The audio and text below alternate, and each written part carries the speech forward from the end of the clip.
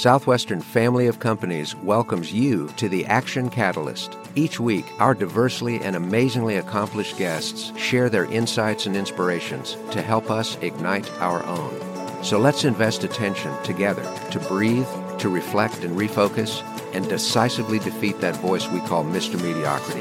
Then let's enjoy moving forward to make a positive difference in our world. This episode is sponsored by Southwestern Coaching. Southwestern Coaching has helped over 12,000 people increase their incomes by over 25% on average. As a successful salesperson, you know the importance of increasing your sales, but sometimes you might just need a little extra push and accountability to meet your goals and grow your business. Southwestern Coaching will help you increase your income through one-on-one sales and leadership coaching tailored specifically to your needs. Together, we will elevate sales. It's finally here. Redefining Possible is now available from author Ron Alford, who joins us today to discuss some of what listeners can find in the new book. Ron, tell us a bit about yourself and why you're excited to have Redefining Possible available to the world.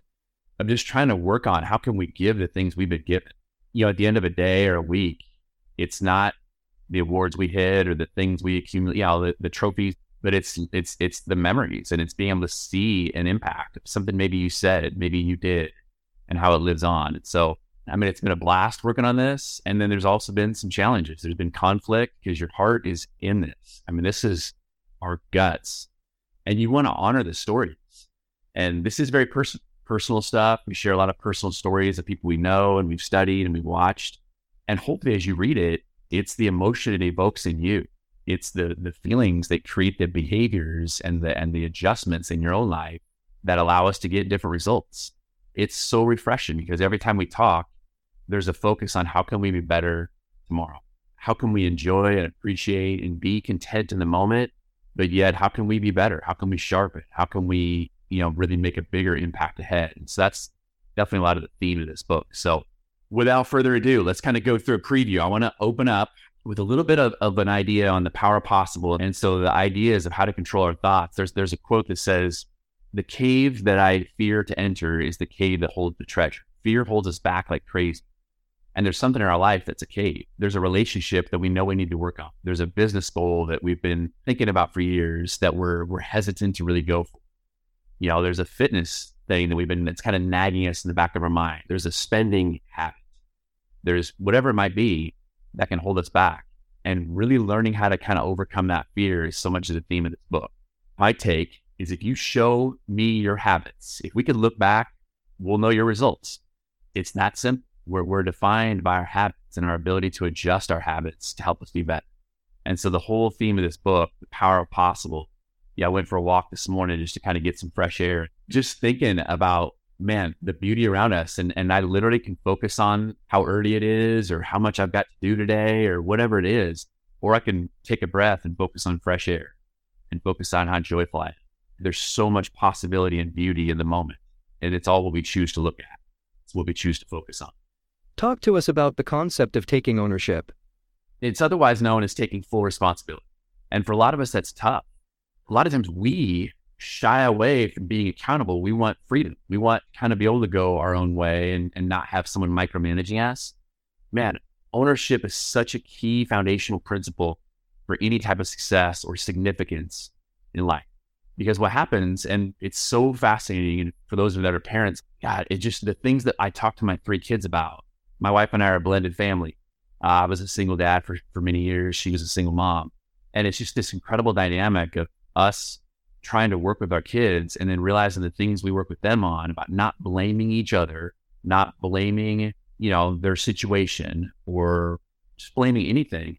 And then are we looking in the mirror? Are my wife and I, as the adults, practicing the principles that we're teaching them and literally owning, my fitness situation, my financial situation?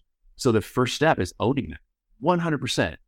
If you own it with 99%, it is dramatically different. That 1% makes all the difference because there's zero blame on government, situation, company, the other people. It's what I did, period. And then the second part is breathing in perspective, be able to realize, okay, I may have some habits or my fitness, my finances, my business production, some relationships, whatever that's a bit off course.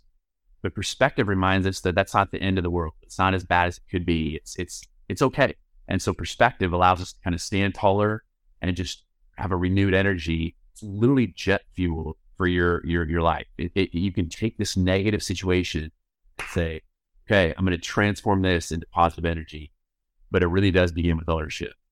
What are a few of the other strategies readers can find in the book? Personally, the way my mind best thinks of them is like a muscle that can be strengthened or is weakened with use, with practice. I obviously talk to my kids about this a lot. You want to run faster at school, or my daughter doing gymnastics, or my sons that want to play football, or whatever the activity is. You have to practice getting your legs to move faster, or for my daughter, her handstands. Or I think of these next three in that manner. First of these is belief, and breaking belief barriers and just stretching what we believe is possible. Obviously, anything we're going to go after, we all know the old adage, thinking big. It's just a fascinating topic. My wife and I have a new puppy, and we were talking this last weekend about, we have some acreage behind our house. We were talking about putting in one of those invisible fences so that this puppy quits going out and getting into crap that he should not be getting into. And so in other words, we need to limit where he goes. First, he might be zapped or however this thing works. Well, then very soon he's going to be programmed to believe that he's never able to go past that line. And we all know 2 years from now, if we move, they don't push the boundaries. They don't even try to get past it until they maybe see some other dogs running through it, right? And then maybe they'll follow those other dogs. And it's the same story of Roger Bannister breaking the 4-minute mile, or, so many achievements and accomplishments that have happened over the history of the human race. And so this could be anything, teaching our kids how to do push-ups or selling more revenue, whatever it is. But man, it's fun to exercise that muscle of belief and fortifying our faith.